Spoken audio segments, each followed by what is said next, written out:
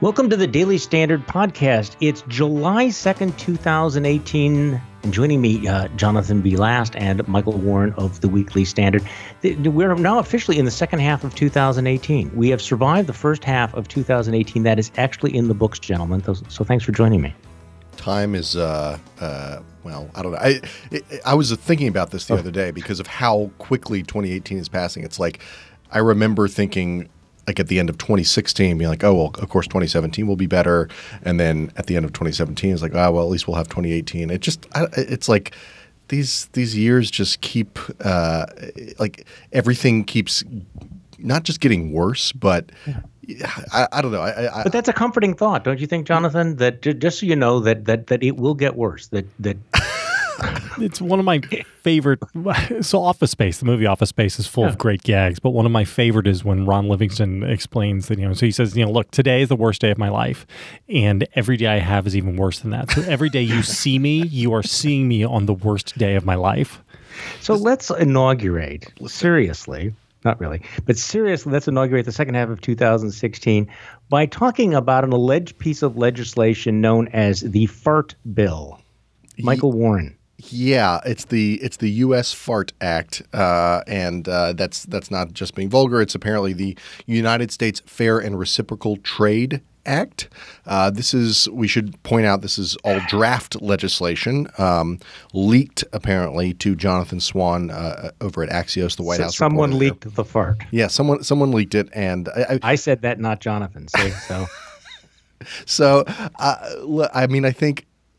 So part of me just kind of went immediately into conspiracy theory and was like, this is somebody pulling Jonathan Swan's leg. And it very well may be a sort of a more serious version of that, which is somebody's leaking this out in order to kill it. It's essentially a bill that the president apparently ordered to be written up, a draft bill that would negate the United States' involvement in a number of World Trade Organization agreements and practices, and that is believable. I think the name but of it. Who named it? The name of it though suggests that maybe somebody's having having too much of a good time over there at the White House. I don't know. Or they didn't notice it. Actually, my dad was a World War II veteran. Always told me the story that some genius in the army came up with the idea of he was serving in Italy, establishing a headquarters known as Supreme Headquarters Italian Theater.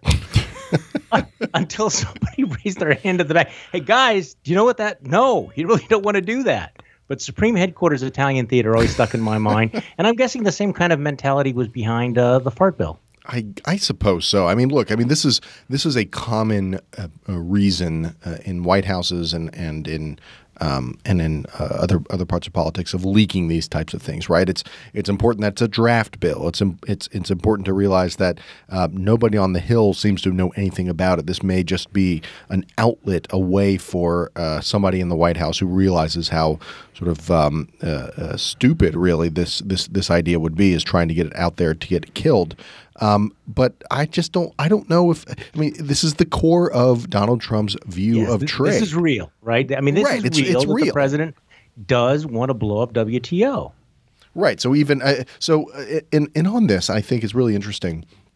We saw Wilbur Ross over the weekend, the Commerce Secretary, sort of coming out defending Trump as Canada releases these new retaliatory tariffs. And I guess there's Peter Navarro, who I've written a lot about for the Weekly Standard. And those three, including the president, they're kind of it when it comes to the White House, the administration, Republicans in Washington. They everybody else is really, I think, in their core opposed to these new tariffs, to this general viewpoint that the president has, that tariffs are the way to go in order to get better trade deals. And he is so much on an island on this. It seems to me as just another data point, this leak of this draft bill, trying to point to the fact that there are a lot of people around the president who think it's a bad idea, and they're trying to do everything they can to stop it. The Canadians have gone ahead with their tariffs, so we're actually going to start to see how this works out in real time. I find it interesting, all the stories from around the country picking up on different industries, how they're being impacted in, maybe somewhat unexpected ways, or certainly, unintended consequences of this legislation. But the Canadians are certainly not backing off, are they?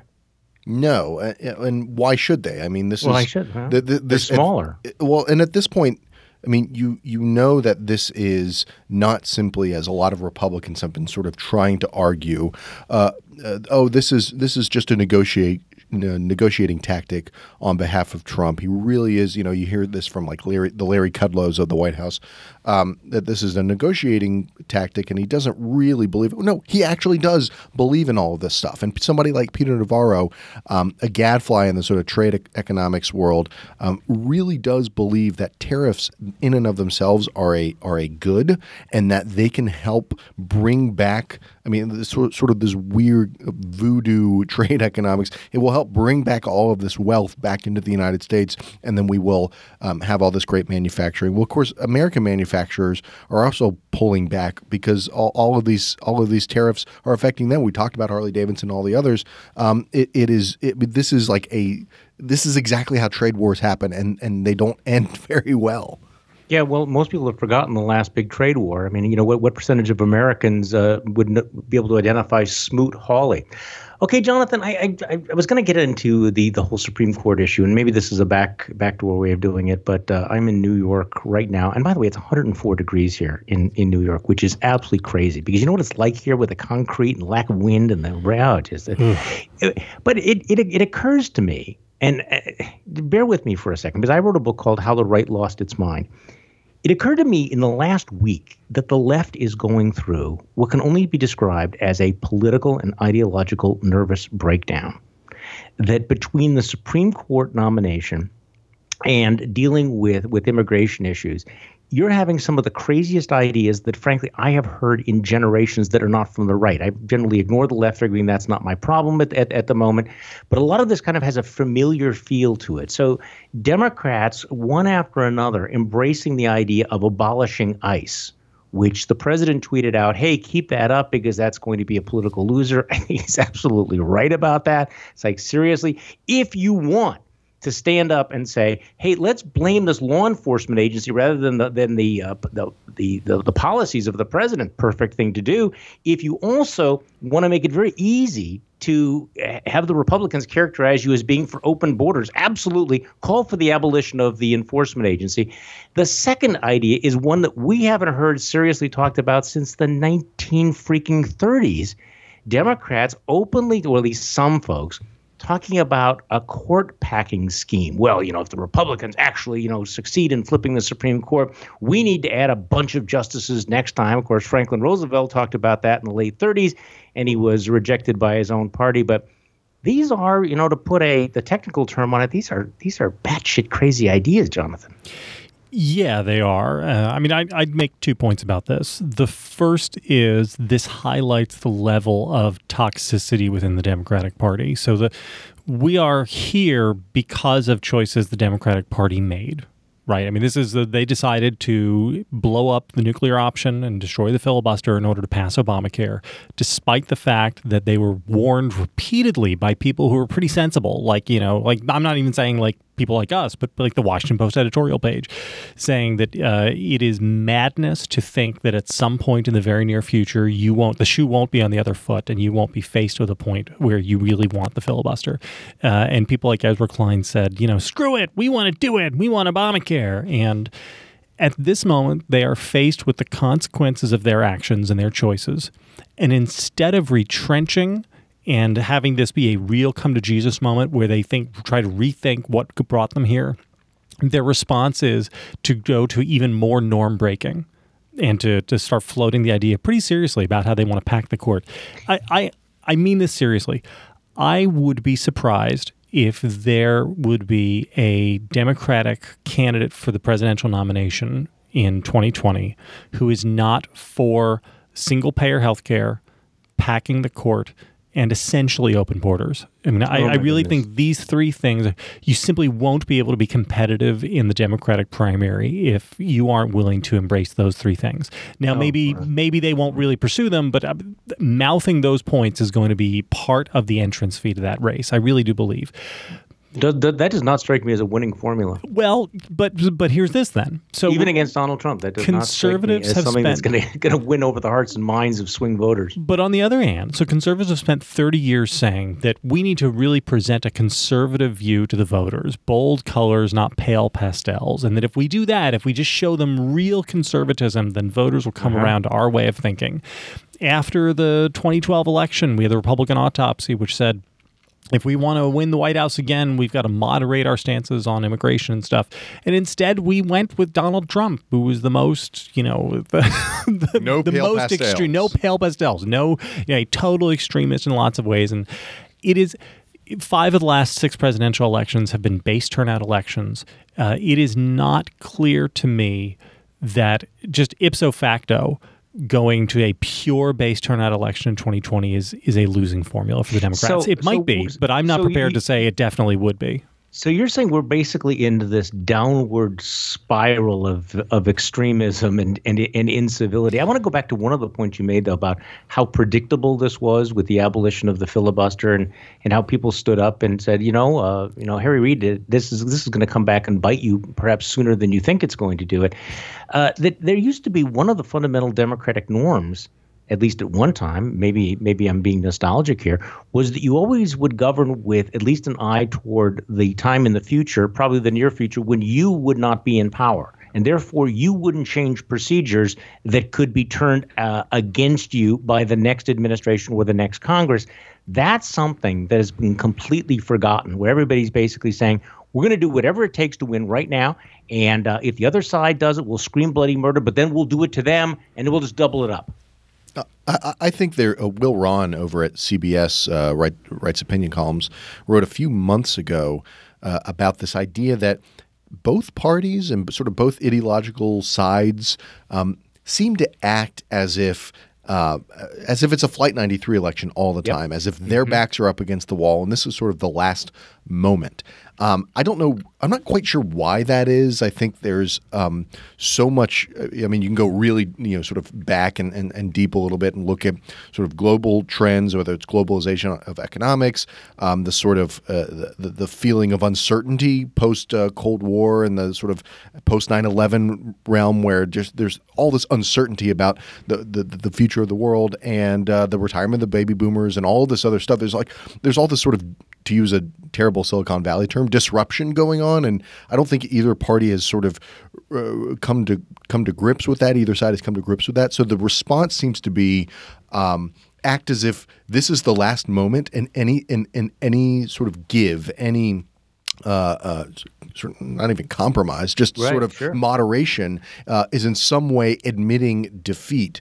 I think that's part of psychologically what's going on. Why we're not seeing also the hyper tribalism of politics. And I was at a forum last week where my takeaway was that everybody is treating politics like it's a cartoon now.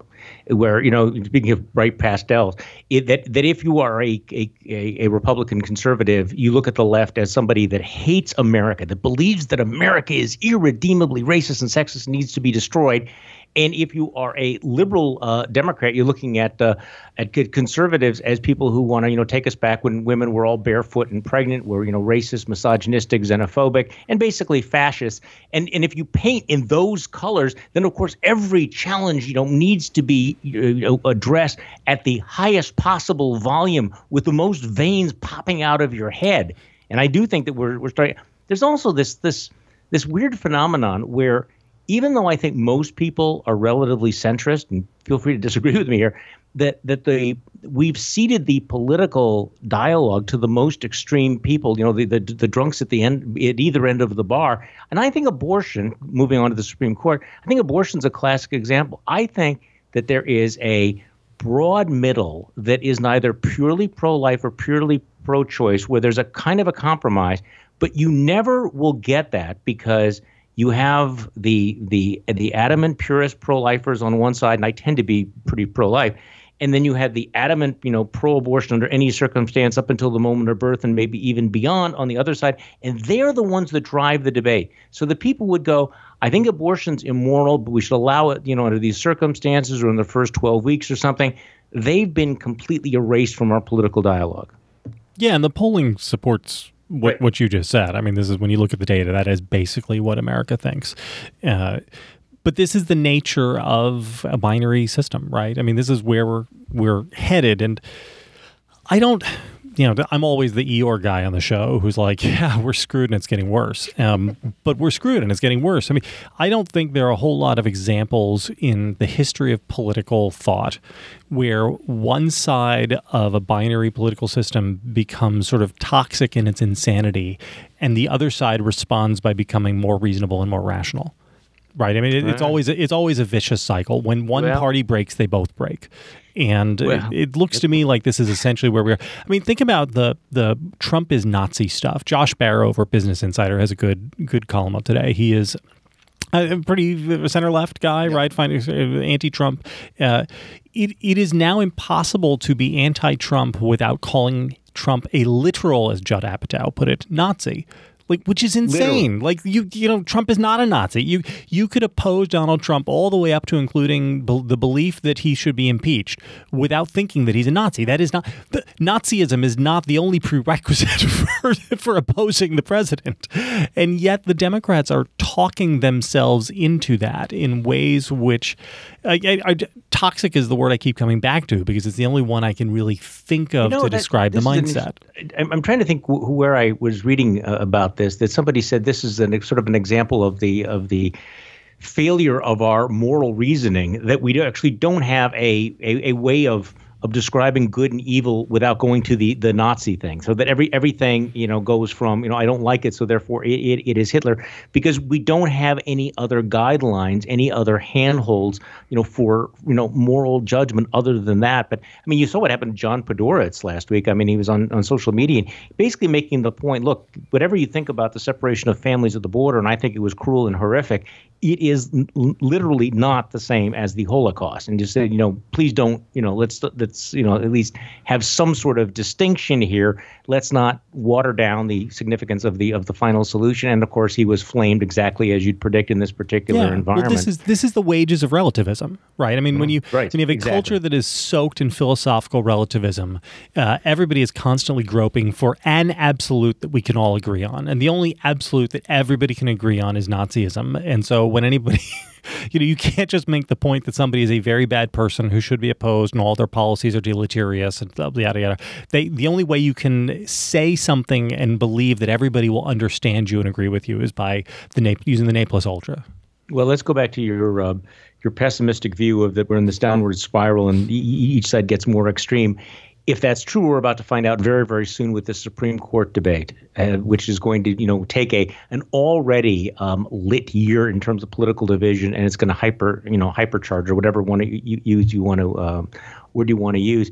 I was listening to a number of interviews, as I'm sure you were as well, with Susan Collins, a Republican senator from Maine, who is clearly one of the, if not the pivotal vote in this. And it's interesting to me that different people are interpreting what she said in different ways. So, Michael, can you give me some sense of where Susan Collins is? One school of thought seems to say that she's in denial. She doesn't think that Gorsuch would vote to overturn Roe versus Wade. She doesn't think that John Roberts would, and therefore, she's kind of signaling that she's probably going to vote for the nominee.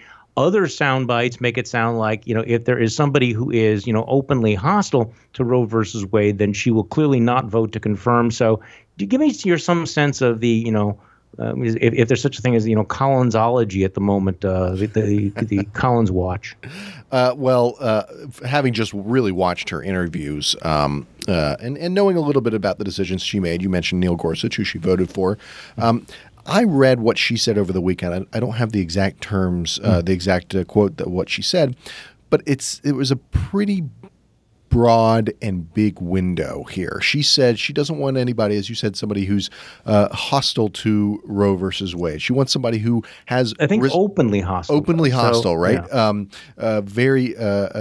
The other line was something to the effect of somebody who has an appreciation for precedents in law. I mean, that's a pretty big hole to drive through there. And look, I'm very skeptical that even someone like Susan Collins, I may be proven wrong, but I'm pretty skeptical that Susan Collins is going to end up voting no on Trump's nominee. And here's why. This is not something that is happening in a vacuum where Donald Trump is just picking the lawyer he likes in his office, which actually the previous Republican president did for a brief time in Harriet Miers.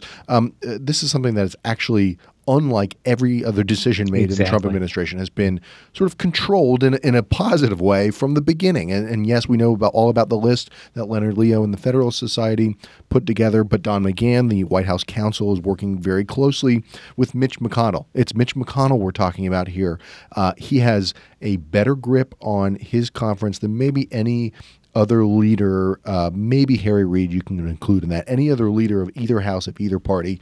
The nominee, I'm very willing to put myself out there and say the nominee will be somebody who Susan Collins will vote for, and that will be almost a sort of unspoken requirement of whoever the president nominates. And there's some evidence to that, as the president, called over and wanted to meet with her and Lisa Murkowski separately. They decided to go over together. But in terms of the advice and consent, my guess is that they will run these names by them first, as they should. Yeah. And I mean, this is a very I think this was done with Gorsuch, and there's a sort of a meme on the liberal left who are so, as we've been talking about, so sort of outraged about not just this Kennedy retiring, but they're still mad about the Senate, Mitch McConnell blocking Merrick Garland from the seat. They will never get over that. Right, no. They'll never get that. This is like the new 2000 election. Was stolen by Bush.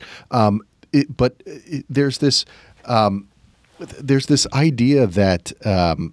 Charlie, I'm sorry, I just completely lost my train of thought there. I think I know where you were going on all of this. That this is just the Armageddon, and this will not be a reasoned a process like we had in the past where we were not determining.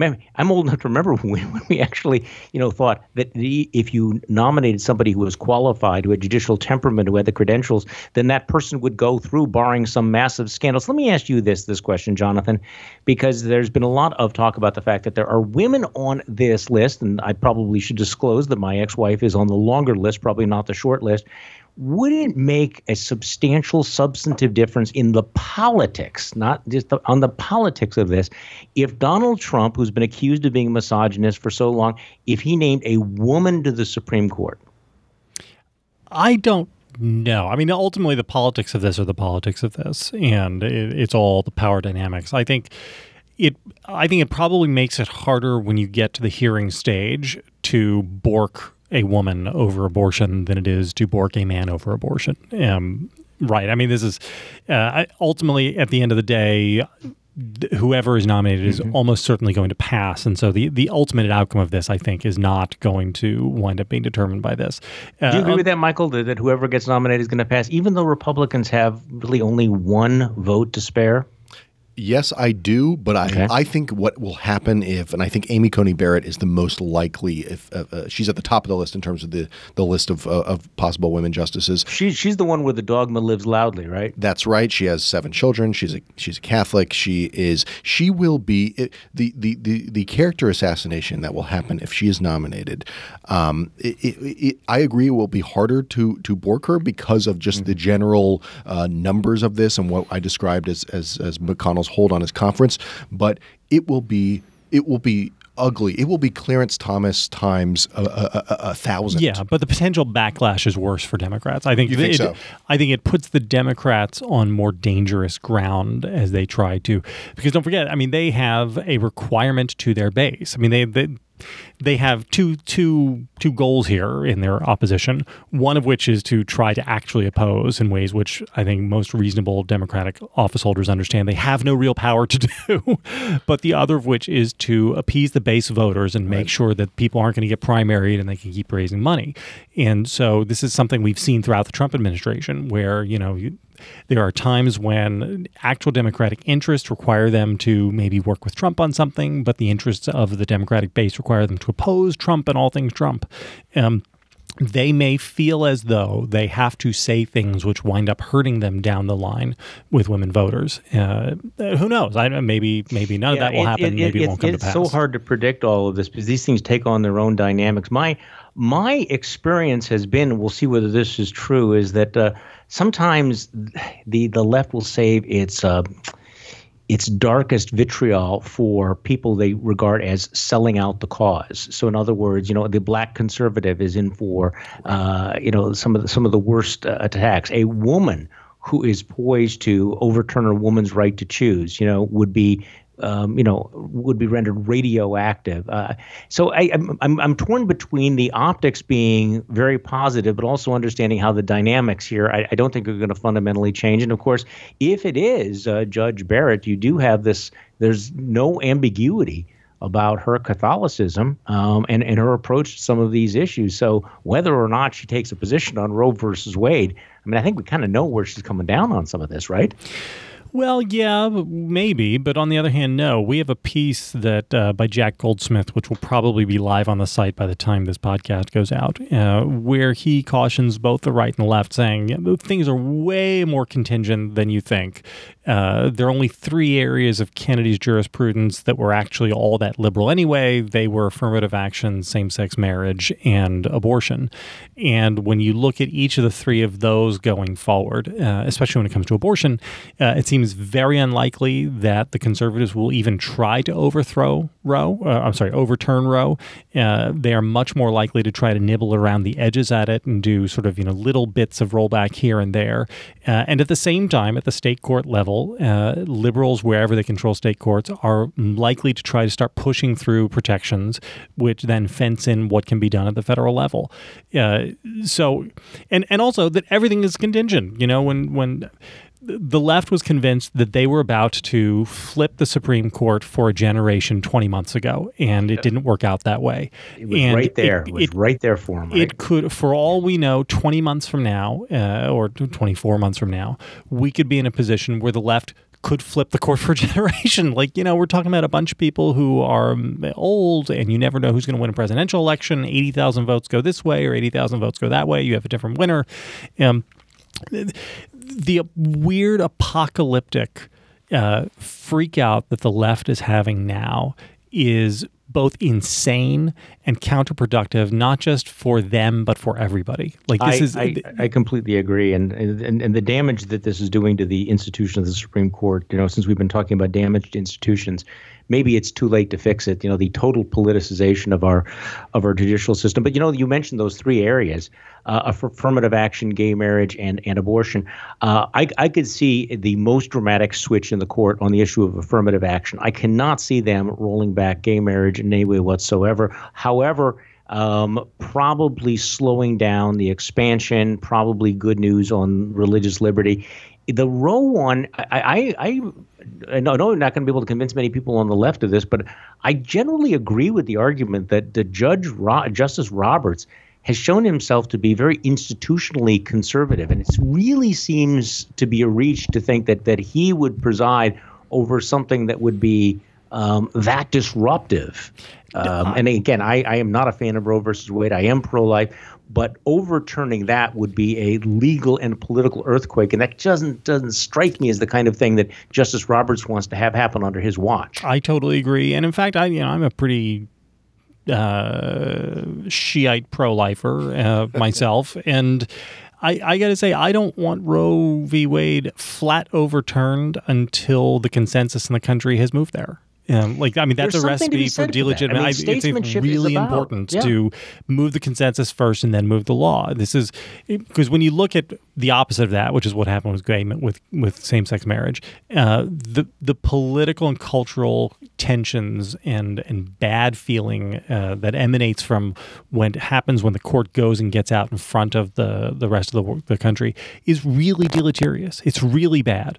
And I think actually pro-lifers have done a great job over the last 40 years actually moving consensus on this, and they've fought the teaching aspect of the law. And I think on most of the merits, they've actually won. You've seen public opinion moving in the way of the pro-life. And if it continues to do that, then the law should follow that. And I'm confident that we're going to win that in the long run. And you can point to Roe versus Wade as sort of the ground zero of the beginnings of a mature pro-life movement.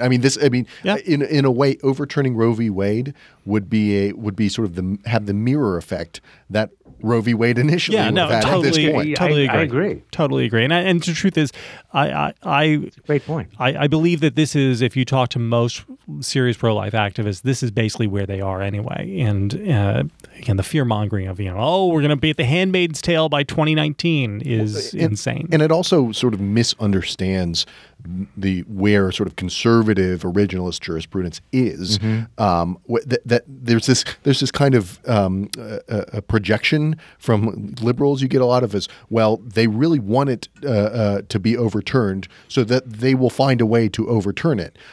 But you have to listen. You have to be around, sort of conservative judicial and legal types to know that that's just not how these people think at all. And it is such a projection, I think, of the way that sort of liberal jurisprudence has been over the last century, and to sort of understand where these people are coming from. I think you're completely right on that. Just go back on this, how the pro-life movement has made some tremendous strides. One of the things back in the 70s, I remember thinking, no one ever changes their mind about abortion, that we're all stuck in place here. And I think that the assumption was that society, as it became more libertarian and individualistic, would embrace the abortion culture, and that the pro-life movement would wither away. In fact, the opposite has happened.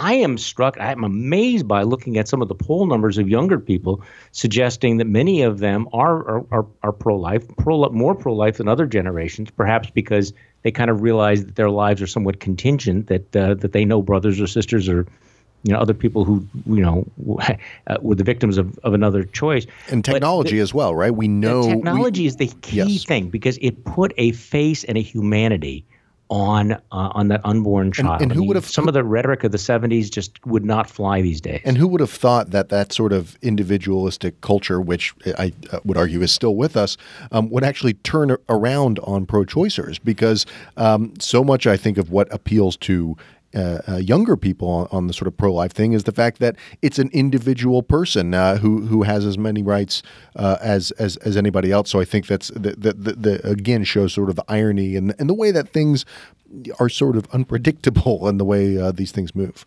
Well, but I think it is a fundamental conservative value, and I don't think it's being squishy on the issue. To go back to Jonathan's point, though, is that pro-lifers have been changing hearts and minds, have been making young women make different choices for a generation. And if that continues, then I think the change in the law, I think, will be much more organic, whereas if the court handed this down, it would be such a shock to the system that I think it might generate that backlash. The only unknown we have about the Supreme Court decision is, when we see the poll numbers on Roe versus Wade, this is not an issue in which I think Republicans have the wind at their back right now, but we will see. Hey, today's Daily Standard podcast is brought to you by Quip. The truth is that most of us are brushing our teeth wrong. We don't do it for long enough. We forget to change the brush on time. That's because most brands focus on selling flashy gimmicks rather than better brushing, but not Quip.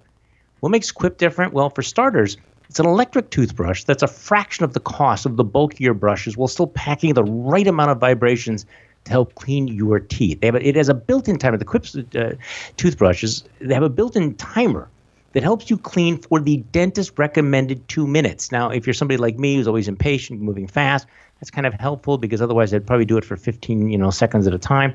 And next, Quip's subscription plans are for your health, not just for your convenience. They deliver new brush heads on a dentist recommended schedule every 3 months for just $5, including free shipping worldwide. Also comes with a mount that suctions right to your mirror, unsticks to use as a cover for travel anytime, wherever you take your teeth, which I assume is pretty much everywhere, right? And finally, everybody loves Quip.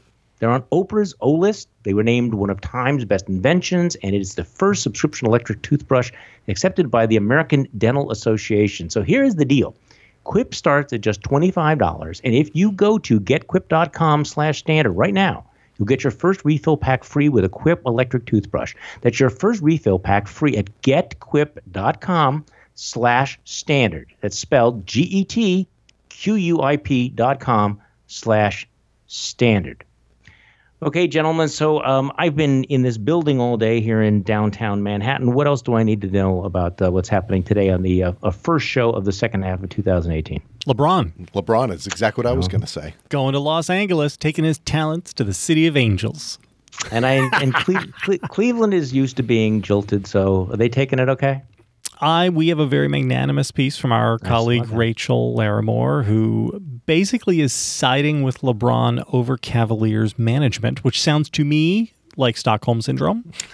But I don't know. When we taped the Substandard today and we had a conversation about LeBron, and I view him as an professional wrestling villain. Like he has approached his entire NBA career as if he were a professional wrestling star, with very conscious heel turns and face turns at specific moments. I think this is another heel turn from him. And yet he is the greatest of all time. Yeah, but you're so jaded. No, come on. You're so come off of it. He is not the greatest of all time. Can I say you're so jaded about this, JV? LeBron has a 17-year-old son out in Los Angeles. This is a This is a guy, and in all seriousness, he has matured remarkably in the however many years he's been playing professional basketball. He started when he was a kid, when he was a teenager. You were throwing all of that money at that young of an age.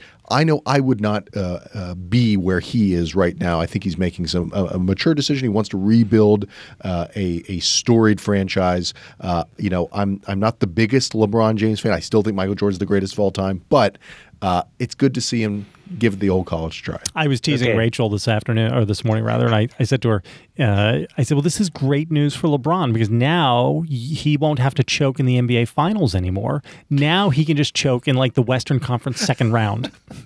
Wow. There's a lot packed in there, isn't there? So you guys big fireworks fans for the 4th of July? Oh yeah. Oh yeah. Are you? See, I grew up in Jersey, where fireworks are essentially fully illegal. If you have even a sparkler in your backyard, the police might show up and arrest you and your parents and your extended family. And now that I live in the Confederacy, people are setting off full on, like the mortars that go 100 yards up into the air out in our cul-de-sac every year. You have no idea what I've been doing the last couple of years. What have you been doing? I go to this place called Uncle Sam's, and it is like it's like an arms factory. And the first thing you go is, I cannot believe you can actually buy this stuff. This is serious stuff and big shells. And I would go and we would have a competition, with some of the neighbors. I always lost because I think the neighbor must spend $10,000 or something like that. I thought I had armed up, but last year I also found out that that sulfur burn. Yeah. That did you? hurts. Did you get burned up bad?